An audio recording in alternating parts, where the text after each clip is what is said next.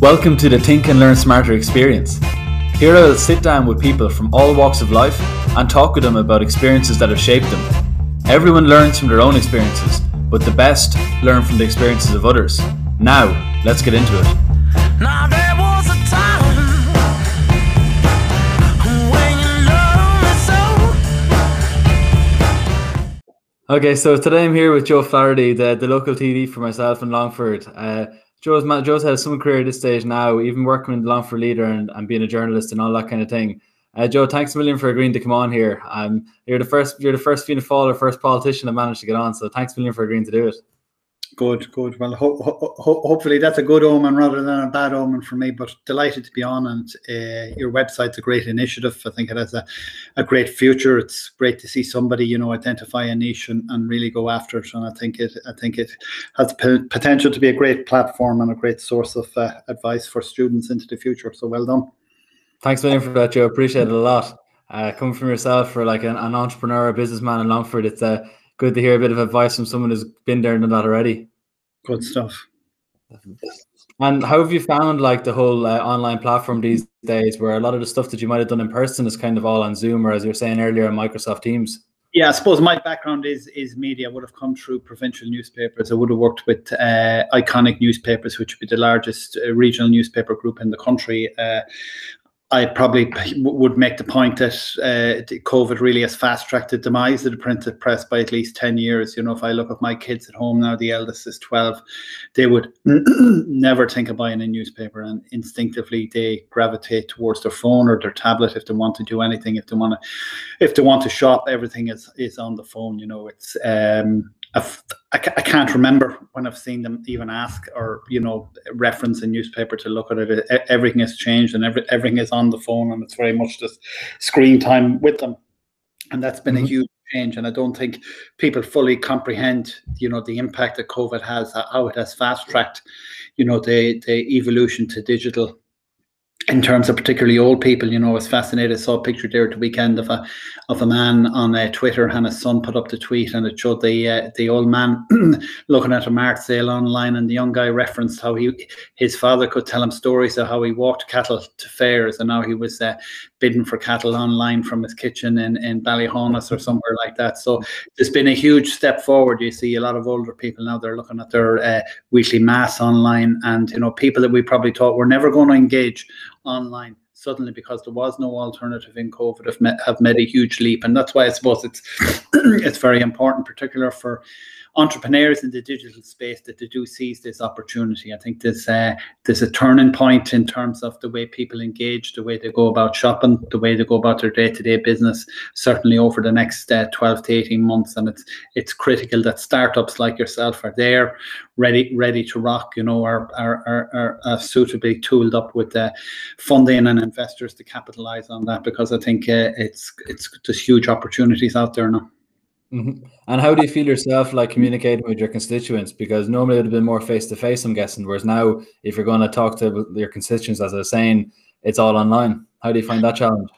Yeah, look, it's good. As I say, most people have become accustomed to it. We've done Facebook Live with people. We would have a big issue here in terms of a proposal for the N4 upgrade, which is obviously very divisive because it's going to impact a lot of people in terms of the route that is selected. Will impact their homes, will impact their farms, and we would have done that on Facebook Live. We would, sometimes it's probably hard to fully comprehend the metrics on Facebook Live, but really over the course of 2.5 hours, we discussed that and a number of other issues. But, over that period of time, there was over 10,000 logged on at different stages. Obviously, people coming in at different times and that, so you had multiple log-ons, which you can't differentiate. But you'd be a long time looking for a parish hall meeting to get that type of numbers, and politicians, not an awful lot of people show up to listen to us, so yeah, it's great to get that level of engagement, and I think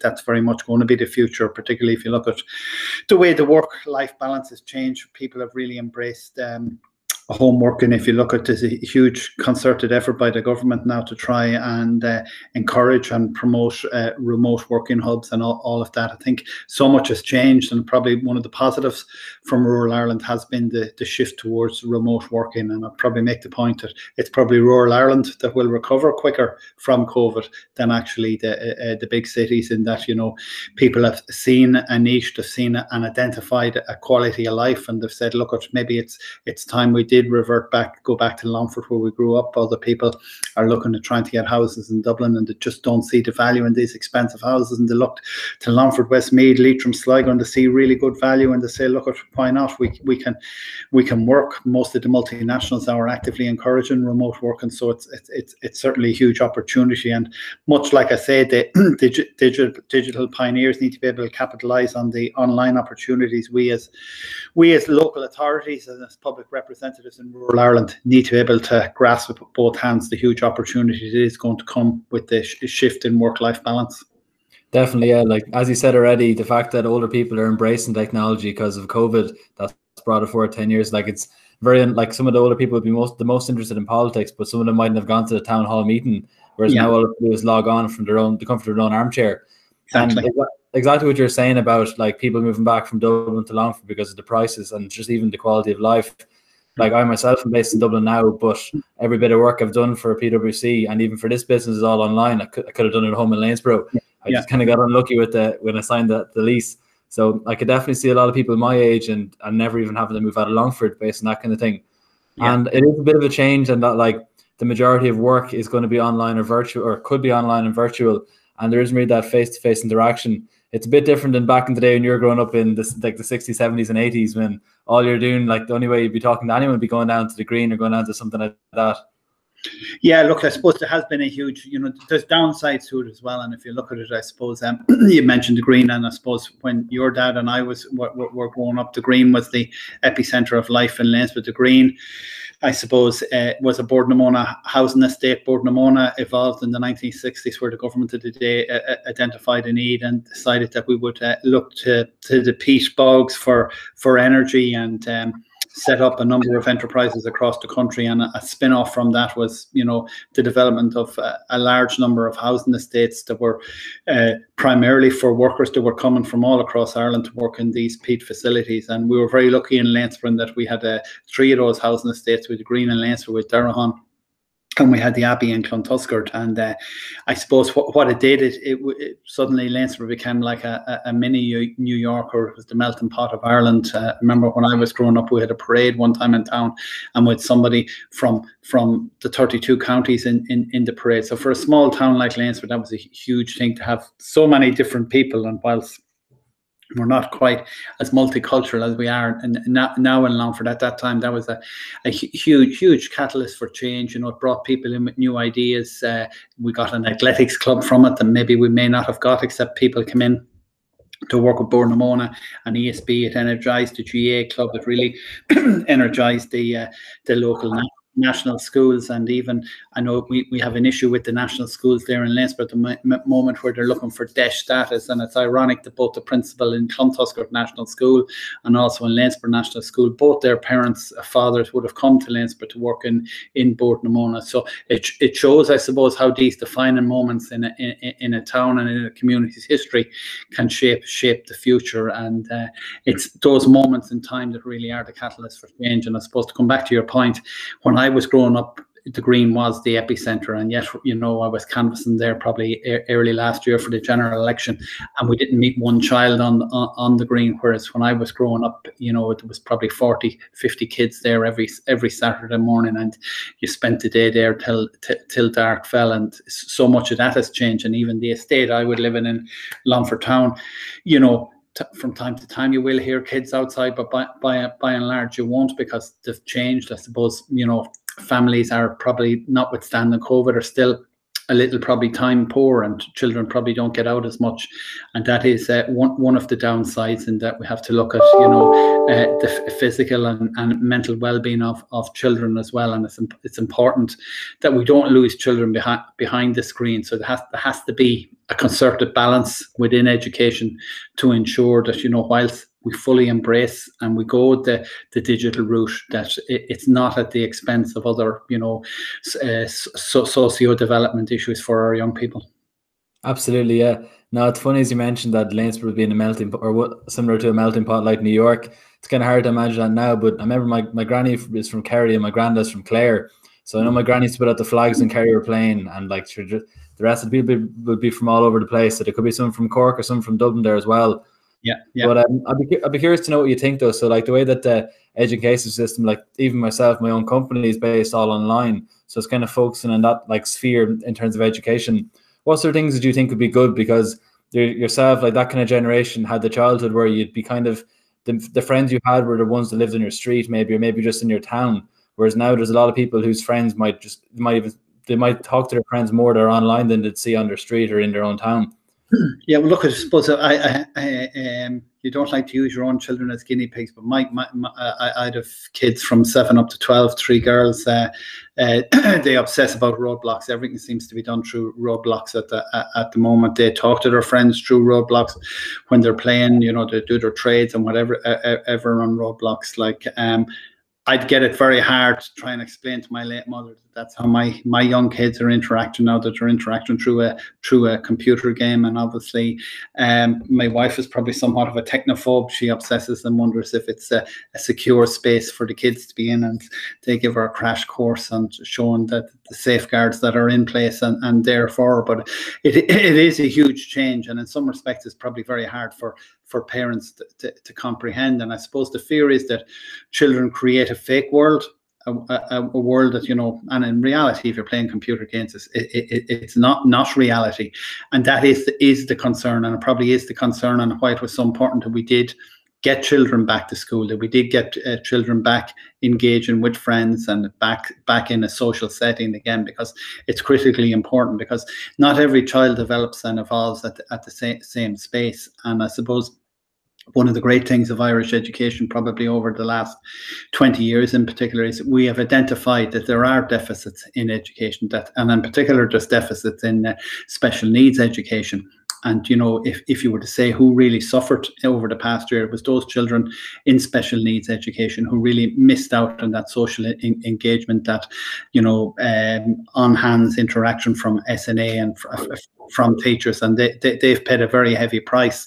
And that's why I think it's very important that there's a clear concerted effort made to support those children as well as all other children in education, because we can't think that COVID's going to be over and we're suddenly going to go back to normal, because we are going to have scars. There's going to be scars on a lot of people's backs after COVID. There's going to be a lot of businesses that are going to struggle to recover. There's a lot of other businesses that have seen opportunities. But if you were to look at the two sectors that probably are worst affected, it's probably our oldest and probably our youngest people who have been worst affected. I'm always struck when I'm out canvassing, when you go to a house where there's an elderly person and they're actually really excited and engaged to talk to you. And I remember when I started out in politics, I couldn't understand why they were so engaged and ready. I thought maybe it was because I was a very good politician, but it dawned on me after a few of these calls that these people, nobody called to see them. Nobody was calling to see these people. And, they were ready to just talk to a politician because there was nobody else coming to the door, maybe to be lucky if they got Meals on Wheels one day a week. And apart from that, that was the only social engagement that they were getting. And, we were struck then by the story of the man, I think it was down in Wicklow, during COVID, who started sending a letter to himself because it meant that the postman had to come up to Boreen and hand him the letter. And in fairness to the postman, he realised that after a while that it was a ruse and the man was just wanted this, and the postman started to call in, and a great friendship evolved from it. And, one of the great things probably that we have seen on the flip side of it, in terms of schools where they engaged and they buddied up with local nursing homes, and they started to write letters to nursing homes. And I thought that was a great initiative as well, because in some respect, between texting and WhatsApping and this whole engagement through computer games, is that maybe the actual art of handwriting as well is being lost, and that art of sending a letter. And I know certainly I've often tried to explain to my kids, when I was growing up, you had to send a letter, and it could actually take 3 to 4 days before the letter got there. And trying to explain that to a digital era child is quite difficult, let me tell you. I'd say so for sure. And I've always been kind of curious what it's like to actually be on the other side of the door, as in like being the politician going around knocking on doors. Like, when you started doing it, did you have any preconceptions of what it'd be like? Did you think you'd be turned away all the time? Like, what was your kind of initial thoughts doing it? You always get an occasional bad experience, but by and large, most people are very, very decent. They may not like your views. They may find some of your views abhorrent. In particular, may find your party and what it stands for, or what they perceive it represents, they may find that abhorrent. But by and large, most people are courteous when they're on the door. You will meet some people then with genuine issues, and it's very humbling when those people engage with you and they tell you what those issues are. And I suppose sometimes people get hung up on on politics in terms of the big thing, as there's always big things in politics. I suppose you're looking at the reunification of Ireland, and the housing crisis, and the health crisis, and COVID, and all of these things. But I suppose the real bread and butter of politics is the small things. It's somebody with that special needs child that's struggling to get additional help, struggling to get additional support, somebody struggling to get their cataracts done, somebody struggling to get access to social housing supports. Any of these things, these are the small bread and butter things. And whilst they don't dominate the news agenda in terms of Johnny down the road, that is the single biggest issue in his mind and in his world on this Monday morning when he contacted Joe Flaherty. And that's why, as far as I, as his public representative, are concerned, I have to the best of my ability, endeavour to resolve that problem for him. And that's ultimately what he remembers. And I suppose I could probably count on the two hands the number of bad experiences that I've had on doorsteps. And as I said, most people are incredibly courteous, and it's a hugely humbling position to be in, to be able to go and to knock on a person's door. And I think it's an outstanding endorsement of the country that we have. People probably forget just that we're still a relatively young nation. We're just over 100 years old, and we've evolved remarkably over that period of time. Like, we are warts and all, and we have some faults and some issues, and let's not run away from those. We are still one of the most progressive and one of the most advanced nations in the world, and that's an outstanding testimony to people that came before us, much like your grandparents who came from Clare and Kerry to Lainsborough and helped build the community there. And they've left an outstanding legacy, and they've left a huge onus and responsibility on the likes of you and I and future generations to ensure that we hold dear what we have, and we also try to improve on it. Mm-hmm. Yeah, I just want to touch on one thing you mentioned there, where essentially, like, the politics, you can get lost in the bigger picture, but it's the smaller one. Like, I don't know, as I said, the person who needs to get their cataract scan and that. Like, I remember reading, I think I was listening to a podcast by someone who used to be in the FBI, and at the start they're told in the FBI that this is the job that if you want public acclaim and reward and fame and even like gratification, you're not going to get it here. Like, the most important work that you do is behind the scenes, and most people won't even know. And from my limited knowledge of politics, it seems like those like small day-to-day kind of solving the problem with the local person, like that's not the stuff that the Irish Times or maybe even the Longford Leader will pick up on, but it's actually the most important bit. It is, I suppose, and I often reflect on my late boss, now sadly passed away, Eugene McGee. I remember once when I went for my interview with the Longford Leader, you went in and you had big ideas of what was news and what was going to sell newspapers, and he turned to me and he says, "You know what news is?" And I says, "Well, look, it's blah, blah, blah, blah, blah, blah." And he says, "No, it's not." He says, "News is anything that two people talk about." He says, "If Johnny Murphy out on a cliff is talking to Willie Clancy, whatever is the biggest thing on their agenda that day, that is news." And he says, they don't care about a murder down in Cork.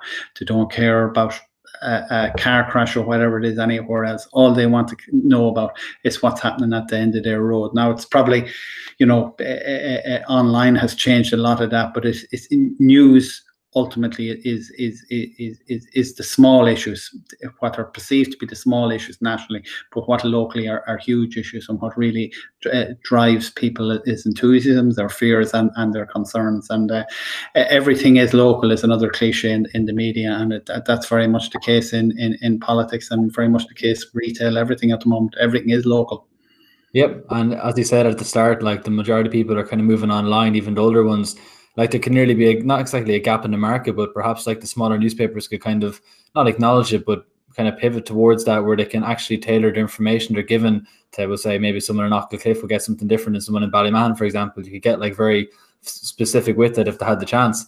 Yeah, but I think there was a project in Mexico once there a number of years ago where one of the papers there, and where there was really, I suppose, when papers started to move to digital first, and what they did is they put all their news up online, and whatever was proven most popular, then that dictated what went into print. I haven't followed up on it since to see how it went, but they were really flipping it on its head and putting what was popular online then was really driving what was in the print product, and that's indicative of the change that is taking place. And if most news people know it before a printed paper comes out now, because it has to be broken online. The challenge, I suppose, for newspapers is Facebook and Google, because of their dominance of online advertising. And particularly since the advent of, programmatic advertising has come, that's really changed, and it made it very difficult, particularly for small publishers, to get into that space. I think you're probably looking at Google and Facebook combined, probably controlling 80% of the online advertising market. So that is a very difficult, and it's probably a worrying space as well for small publishers. And I know we have a Future the Media Commission looking at this at the minute, but that is a big challenge for us. And I know, the public at large are always skeptical of what they perceive to be mainstream media, but it is very important that we retain a strong, independent media, and that's why maybe as people gravitate towards online as well, that hopefully new media platforms can emerge. But ultimately, the key challenge there is going to be how you're going to fund these, because if you're looking at a 20% pool of the overall advertising budget, it's going to be very hard to get into that space. Absolutely, yeah. And it's clear to see that you know quite a lot about the media, considering you became a journalist and worked, as I said, in the Longford Leader already and in Iconic News. I'd be kind of curious to know, though, before like Joe Flaherty became the TD and the journalist and all that, when he's 16, 17 years old, maybe even 18, doing the Leaving Cert, what was kind of going through your mind at that stage? Like, did you always want to be a journalist, or was there anything else in mind, or any of that kind of stuff? Like a lot of journalists, I wanted to be a writer first, and then you find out you're a very inadequate writer, and you just say, well, look, the only thing I'm probably ever fit to be then is a journalist, But I was a very insecure 16 to 18-year-old, probably 16 to mid-20s. I was extremely insecure. I struggled with my weight. I had a lot of weight issues. I still have some weight issues, but I had a lot of weight issues. I probably tried to be the funny lad in class to mask it, but inside I was hurting a lot. I probably tried to brush off the criticism and the micro level bullying by being the joker, but it was very hard, and it was a very difficult time, and I know I really struggled sitting my Leaving Cert.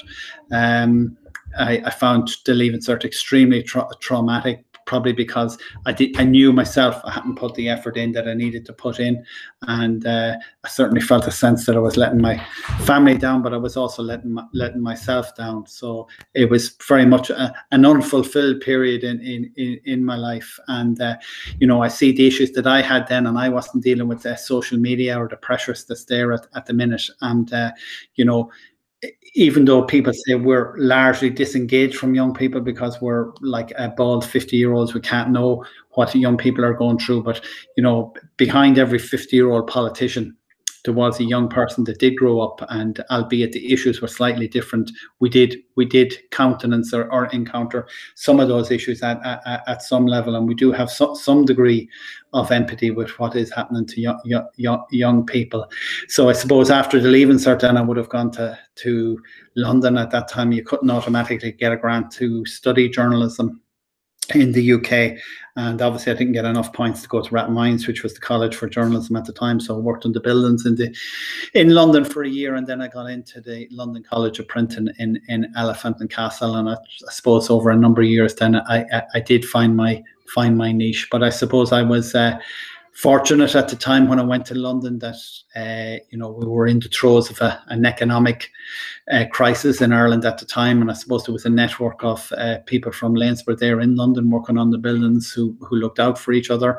I remember there was even a fledgling Lainsborough Newtown Cashel Association formed in North London on one occasion, and it was that network, I suppose, much like the Irish expat community, whenever they go abroad, how they tend to look after each other. And I suppose I found that very good. I found it very supportive, and to some degree I found my wings probably over those few years. But I think ultimately, anybody, I suppose, if you go through a struggle like that when you're in your early teens, it does define you, and there is always that inadequacy. There is always that element of self-doubt, and I think there's no amount of self-analyzing or it can never get past that, and it's always there, and it will always niggle with you, and you have to try and deal with it. And you can use every type of tool in the book and look in the mirror in the morning and tell yourself that you're amazing and you're fantastic and all of these things, but there's always an incredible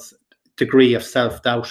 And I think sometimes probably the best way to deal with something like that is admit that you do have that self-doubt, that you do have flaws, and that you can't ultimately achieve everything on your own, that you have to reach out to other people, and you have to look for help, and you have to look for support. And I suppose you find that a lot in politics when people come in and sometimes in absolute despair, maybe they're allowed their rent account with the local authority to go into arrears, and they really feel they're at the end of the line. And you can talk to them for a few minutes and you can reassure them, and suddenly you can see a sense of crisis lift away from them, and that's why it's good to talk. And I suppose we come back to what we're saying earlier, this whole thing of youngsters on digital, it's very good, and it's great that they're able to engage like that, but somehow we're going to have to find a means within that for all the key stakeholders, and indeed people like yourself with your own site, that we have to be able to reach out to these people on these platforms and say, look, are you okay? Is everything all right? There has to be, for want of another word, there has to be a panic button opportunity for people to press and say, listen, I'm not good, or I'm not okay. Definitely, yeah. There's a few things I want to touch on there, as you said. Like, I think you hit the nail on the spot there, where you're saying like the kind of people might perceive that the 50-year-old man who's sitting there listening to them can't really have empathize with them. But while the problems themselves might be different, it's the emotions are still the same, like the feeling of insecurity or doubt or self-worry and all that kind of thing. But one thing I want to mention is that like the level of willpower that you've shown, because I remember my father would be saying that he'd be seeing you going for a run into Roscommon and back pretty much every evening, working away at that. Like, it's, as you said, you didn't like wallow in self-pity. You definitely made something for yourself now, and you're clearly trying to help back. Yeah, well, look at, I suppose, you probably at that stage you go through cycles. So you get this self-doubt when you're in your early teens, and obviously you start experimenting with alcohol. I would have found alcohol a very good crutch. You were happiest when you were having a few drinks, and because I was big, I was able to consume large amounts of alcohol, and I suppose I enjoyed the notoriety. People says, God, that man can drink an awful lot, but again, that became crutch number 2 for me. You know what I mean? So I probably, particularly as I got into my early 20s, then I really wallowed in drink and did a large amount of binge drinking. I was probably fortunate in that probably the drug culture really hadn't taken off at that stage. So my dependency was very much alcohol, and that obviously didn't help the weight issue.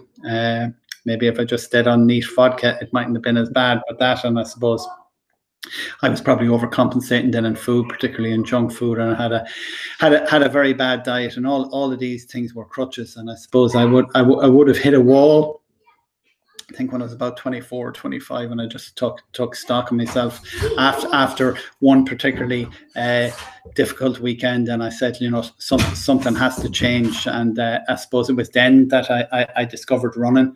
And I would have went out one morning and I probably was able to run about 10 or 20 feet, and then I'd walk. But I decided there was a circle round where I lived about 3 miles. So I says, I'm going to start.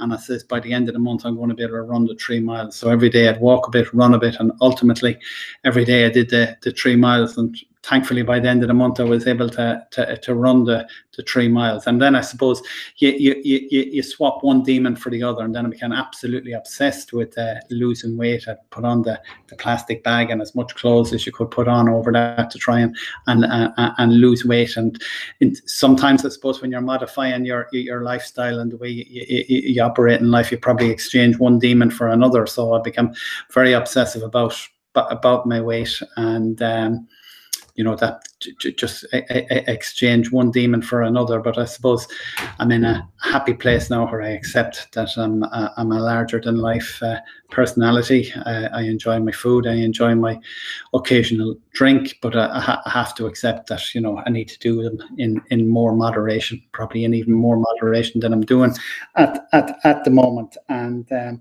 you know, if I look at, you know, as I say, the biggest challenge that I had was alcohol. But, you know, for example, if I was that 16, 17-year-old now, look at the amount of issues that I would have to comprehend. You know, I can go down to Longford Town and I can get, you name any drug I want to get, I can get it. You know what I mean? I can just so many things in your face as a young person.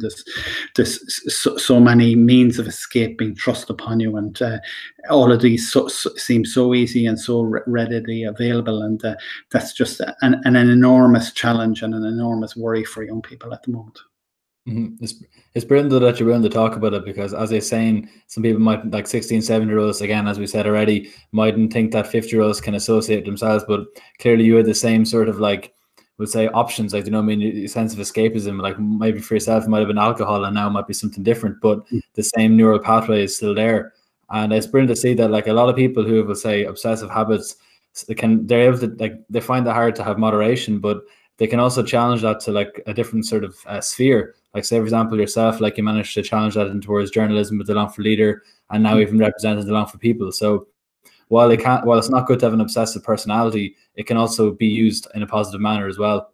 Yeah, I suppose, look, you need to be able to moderate, and you have to know it's always there. Do you know what I mean? It is always there, and it's a case of knowing that it's there, and it's a case of accepting that it's there. And I think it's part of the Irish psyche as well. You know, I think you know, we're a gregarious people. We want to be loved. You know, the Irish people the world over, just we have an innate sense that everybody loves us, and we want to be loved, and everybody wants to be loved. And I suppose, if you're anyway an obsessive personality and you have issues like that, you think, Jesus, that's a crazy career move to go into politics, because you know, your future is decided in an election, and there's no bigger gamble in the popularity stakes than going into an election. But I suppose, as you go through life and you weigh up your options, and I suppose people say to me, why did you go into politics? And, you know, when I had my children, I suppose my whole outlook on life changed. And I think a defining moment for me, I suppose, was probably, I think our eldest child was about 6, and I remember she was coming down to town in Longford, and she was absolutely fascinated about the Christmas lights in Longford Town.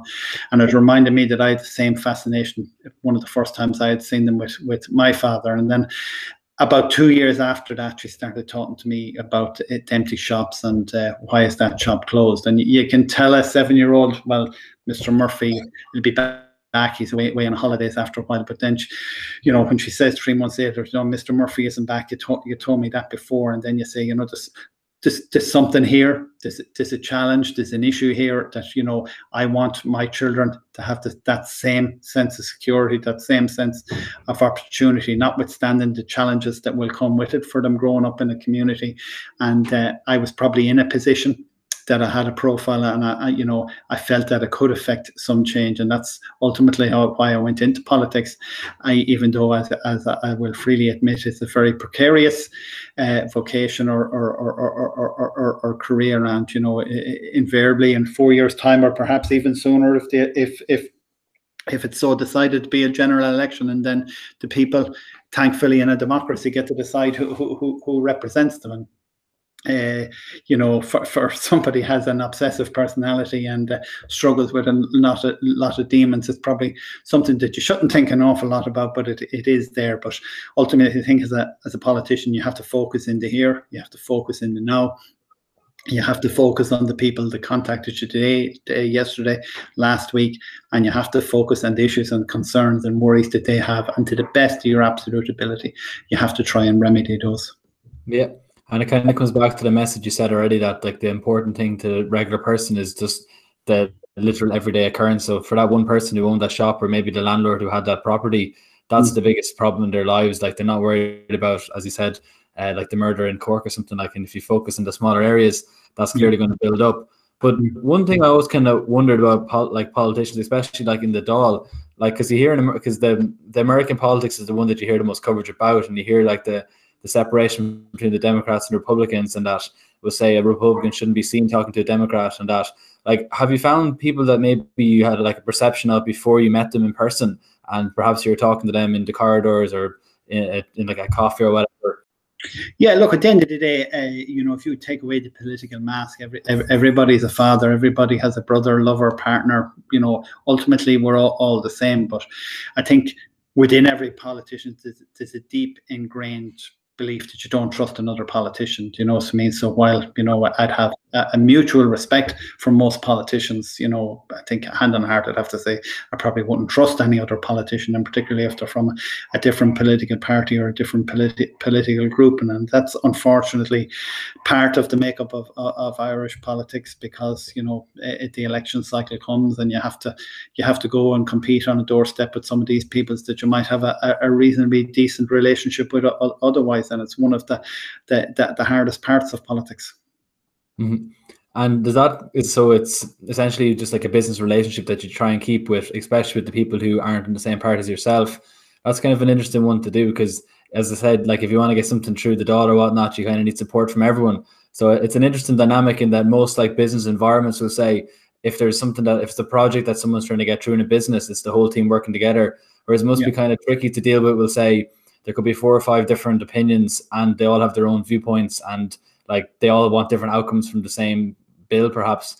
What do you find? Like, I know, like, what would the leadership kind of try and do to say bring a bit of collaboration from the other parties, or what like is the usual approaches that you could do? Yeah, I suppose there's a lot of different, leadership styles. I suppose if you look at Micheál Martin's leadership style, and in fairness, he has come in from, in inordinate criticism since he has become Taoiseach, but he very much has a laissez-faire style of leadership. It's a very open party. We would have a parliamentary meeting every Wednesday evening. It's unique in that it's totally leaked. Daniel McConnell from the Examiner and a few other reporters are able to tweet live as the parliamentary party is happening. There's few other political parties, I think, probably in Europe, where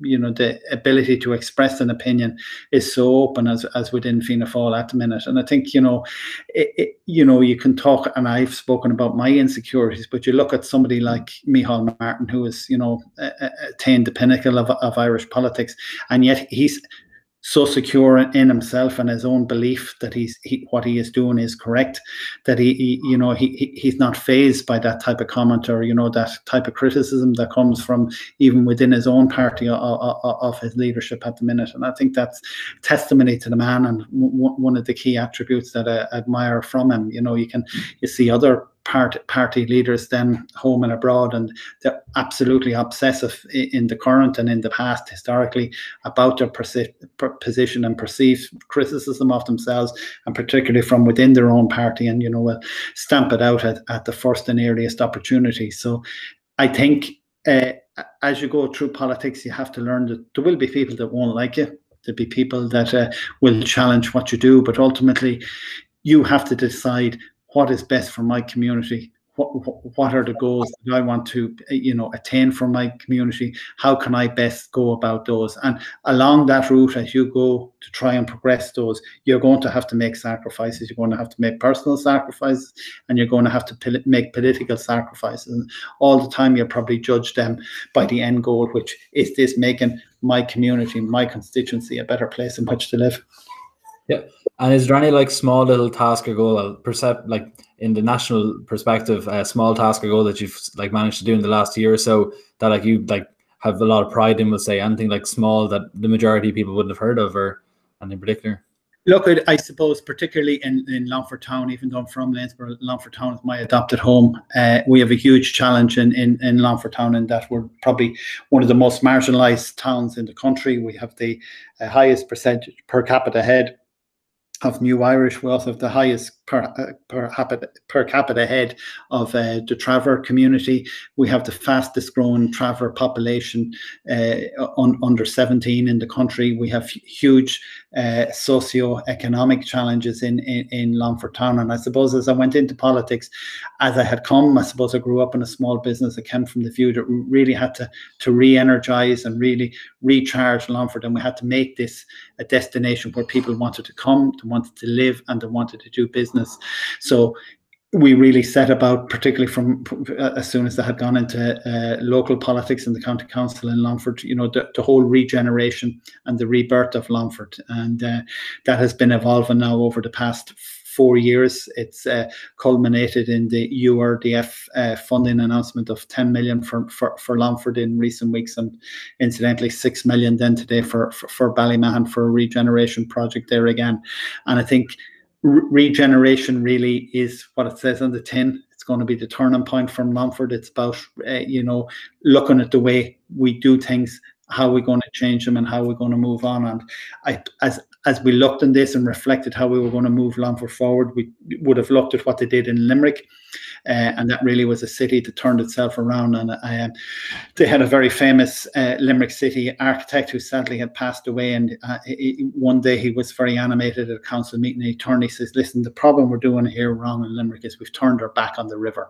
And suddenly everything in planning in Limerick started to face out at the river. And you'll see it similarly in Lanesborough, where you grew up, but more so in Longford Town, where the Camden flows through it, but it's not even an amenity in Longford Town. And that's all our regeneration at the minute is focusing and turning Longford Town back onto the River Camden, opening up walkways, opening up pathways, all of those alongside the Mall, but crucially, ultimately creating a living space in which we can attract people to come, set up employment, set up new retail opportunities. And it's a piece of work that has started. I was delighted last week when Longford County Council invited tenders for the development of a new civic headquarters within the Camden Quarter.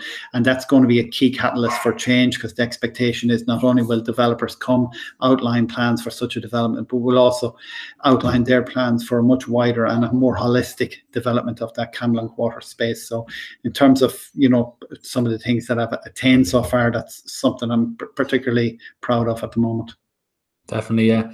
And you touched on the fact that you came from, like, your parents would have owned the local shop in Lanesborough, and now you're trying to bring business into Longford Town itself. Like the local kind of smaller shops, we'll say, are still going to be around, but as you said yourself, with COVID, there's an opportunity to encourage like online working. Would you have any ideas or any plans, like we'll say, for the next 10, 20 years, what kind of jobs you'd like to bring to Longford? Would it be, as I said, would it be kind of the classic brick and mortar ones, or would you imagine that you'd be able to have like, there's talk of, like we'll say, satellite towns, only except that instead of people like commuting into Dublin, it's just they stay in the same place and work there? Yeah, it's, immediately when people think of bringing jobs, you always want to bring the high-end, computer technology jobs. They're the ones, but realistically, you have to look at what's the skill set and the skills pool that you have locally. I think at the time of the crash, there was more people involved in construction and construction related businesses in Longford and any other profession. 1 in 5 people in 2008 at the time of the crash were involved in construction in one way or the other, so we've evolved as a nation or a county of builders, and that's one of the things I've asked for the ETB, the Education Training Board here in Longford, to develop an apprentice campus here in Longford Town, specialising in the construction trade, but obviously also looking at the whole area of robotics. The whole way that businesses, particularly multinationals, are operating in Ireland is going to change, and robotics is very much the space that these businesses want to be in. I think it's a whole new era. I think it's a space we can get into. If you look at somebody like Abbott here in Longford Town, there's a huge journey for Abbott to go in terms of embracing robotics. I think there's an opportunity for us to develop a training campus for robotics here in Longford, and given that we have plenty of buildings that can be used and utilised to help train people, I think there's an opportunity for us very much to get into the robotics space as well, because in terms of job creation over the next 20 to 30 years, I think it's the space to be in. Absolutely, yeah, for sure. And would you, like, if you think back at like what you imagined your childhood being like the 70s and 80s and stuff, is there any parts that you'd like to kind of bring back to the regular folk these days? Like, is there maybe 1 or 2 attributes that, not because they have been forgotten, but mightn't get as much emphasis, or what would be your thoughts on that kind of thing? Yeah, look, nostalgia is always great, and I suppose we can get hung up on nostalgia as well. But ultimately, people have changed an awful lot, and nostalgia is great. And you can look back and you say, God, they were halcyon times. They were really great times. But I still think the people that are saying they were great times, if you ask them to go back and live in those times again, they do it fleetingly for a few moments. But I still don't think most people would trade the progress and the opportunities that we have now, for those rose tinted and nostalgic days, as good as they were. We may have, maybe we've lost some of our sense of community, maybe we've lost some of that stronger family embodiment and that sense of togetherness, and that's really a challenge for us as communities. Certainly I'd like to see us more collegial, and a greater sense of coming together. And I think that's one of the things that COVID has done, and that it has really driven a divide through communities. And I think that was probably one of the really good initiatives by Longford County Council over the past month, where they got so many local groups and communities out picking litter within their 5-kilometre area. And I think that's one of the things that probably people have missed the most, is that opportunity to come together as a community and to do things. And it can happen on a very micro level in rural Ireland. It can be the station, it can be the family christening, and some of those things. And I think that's the one thing that people have missed most in COVID, was that natural coming together. And I don't think we have to go too far back into the past to look at that. If we were to say, look at in 6 months' time, that's what people want, to realise that, I can ring up Johnny, and I can ring up Billy and Mary and Bridie and all of those people and invite them to the house, and I can know that they can come, ensuring certain knowledge that there's no restrictions, that there's no risk of them contracting a virus that we didn't know about 2 years earlier. And ultimately, that's a space we all want to get to now at this stage.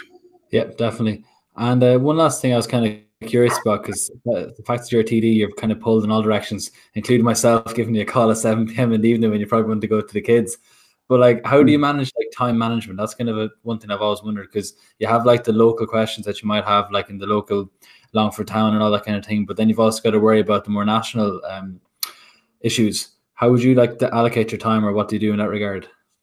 Look, you have to make yourself available, and I suppose the mobile phone really has transformed all of that. You're totally accessible, and particularly through social media. There's so many messaging platforms now that people are messaging, and the problem with a lot of messaging platforms is once they send a message, you do expect an immediate response. And some of the worst platforms, then you can't open the message, but you have to reply to it then. And there's always the risk, particularly at weekends, if a number's ringing, you don't recognize the number, because I suppose if you're committed, you really have to answer that call, because you don't know. It could be somebody in crisis. Say, for example, I would have taken a call on Saturday morning from a family, and a relative would have died overseas, and they needed to try and make arrangements to travel, and they had to confirm whether they were going to need an antigen or what type of test they were going to need to get into that country, and you had to be there, So,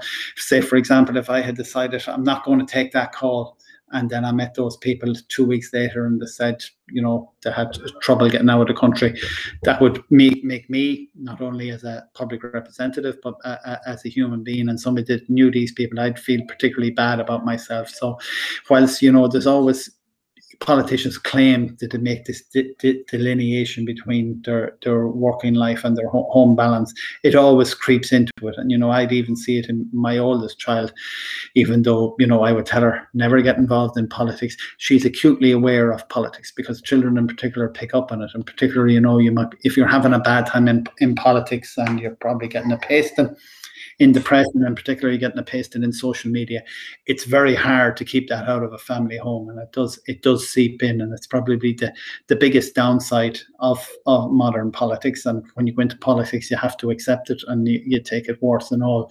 But the criticism that comes in social media, and in many cases the unwarranted, and then sometimes heinous criticism that comes. And I think a very good example was the former TD Boxer Moran, who spoke out about it in the last few weeks as well. That there should be a sense of responsibility that comes with engaging on social media. But some people, when they do get a screen or they get a phone and they start tapping away at it, then they think that the immunity comes with that, and there's a recklessness there. And I think there's a vitriol, and there's a bitterness and a hatred in a lot of the dialogue on social media that I do find abhorrent. And if you were to turn off one thing, or you were to turn down the decibels on something, you would try to do that, because I, as a politician, accept it and take it for par for the course. But at the end of the day, I have a mother, I have brothers, and I have children. And you can sling a spear and you can fire an arrow with the stated intention of hitting me, but there's always going to be collateral damage, and there's always those people, and you never see their faces or those names on the ballot paper, but instinctively they're there with me. But every time you target a politician, or you want to criticize a politician in the wrong, you're criticizing not only him, but his most immediate and his wider family. Mm-hmm. No, it's definitely a problem for sure, and it doesn't really seem like one that has an easy solution. But it's clear that the people at home and that hear it around, that someone like yourself, Joe, puts in a ridiculous shift behind the scenes. And as you mentioned a few times in this podcast already, it's like the day-to-day problems that people have that you're trying to focus on, and it is definitely making a difference. And I just want to say thanks a million again for this. I know we talked about how you literally just said that the politics life, you always answer the phone call, and similar to yourself, like it's in the evening time, right? Trying not to go back to the family and enjoy the evening. And I just want to say thanks a million again for doing this. Appreciate it a lot. And I definitely learned a good bit from this. That's for sure. No bother. And look, I learned plenty for it as well. I think it was Bob Hoskins said it's good to talk. That's for sure. Definitely. Yeah. Take care.